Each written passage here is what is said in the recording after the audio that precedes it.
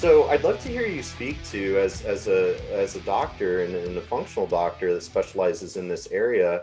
Why is the excess toxic load and the stealth infections, why is that so easy to miss with conventional testing? And how do we go about trying to navigate this really?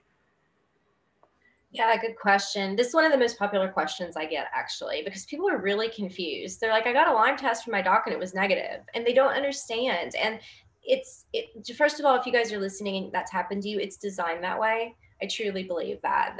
Truly believe there's a cover up about how detrimental and chronic Lyme is and how common.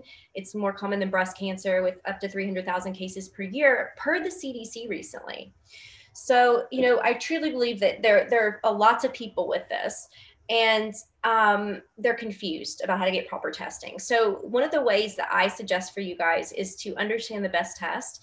And if your PCP won't order it, you can always look for a functional medicine provider or practitioner who knows what test to order. There is one that they can order themselves out there called DNA Connections. It's a urine test. They provocate before the test, you guys, which means they get you to sweat.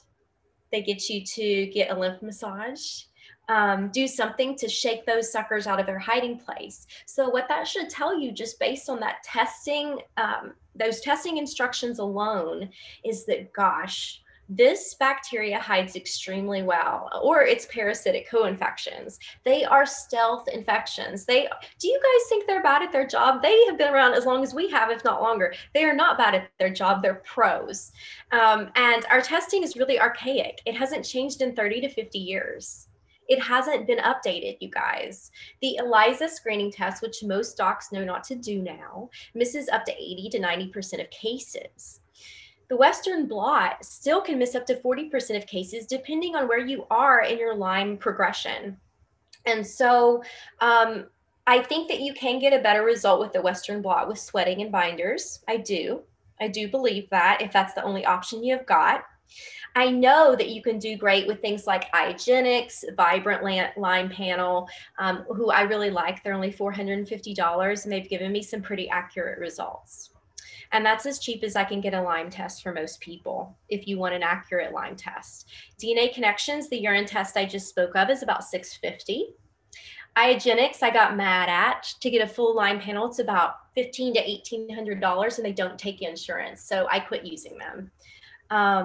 But that's really the honest truth about Lyme, you guys. This is a bacteria that's corkscrew shaped. So remember, form follows function. So that means it likes to burrow, because it's like a nail, a little corkscrew nail that'll just burrow right into tissues, bone, cranial tissue, joints, mucous membranes. It doesn't hang out in the blood. So when you test that, it doesn't always show up. And a lot of the tests, like the Western blot, are testing your body's indirect antibody response to seeing the pathogen.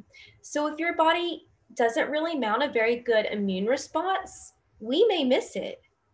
So to increase the efficacy and hopefully get a positive result, if you're looking for answers, make sure you do something like kill, bind, sweat a couple days beforehand, so that you can get a more positive result for yourself.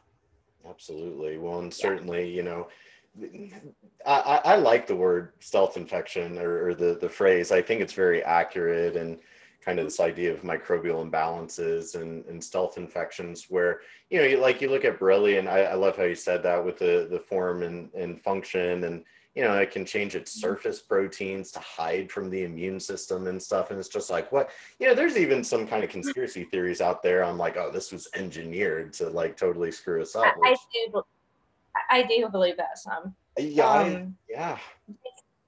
They say it's climate change that's made it change its territory, but it's very interesting. I do think that our government has been very interested in vector-based diseases for a long time. I'll just say that. Absolutely.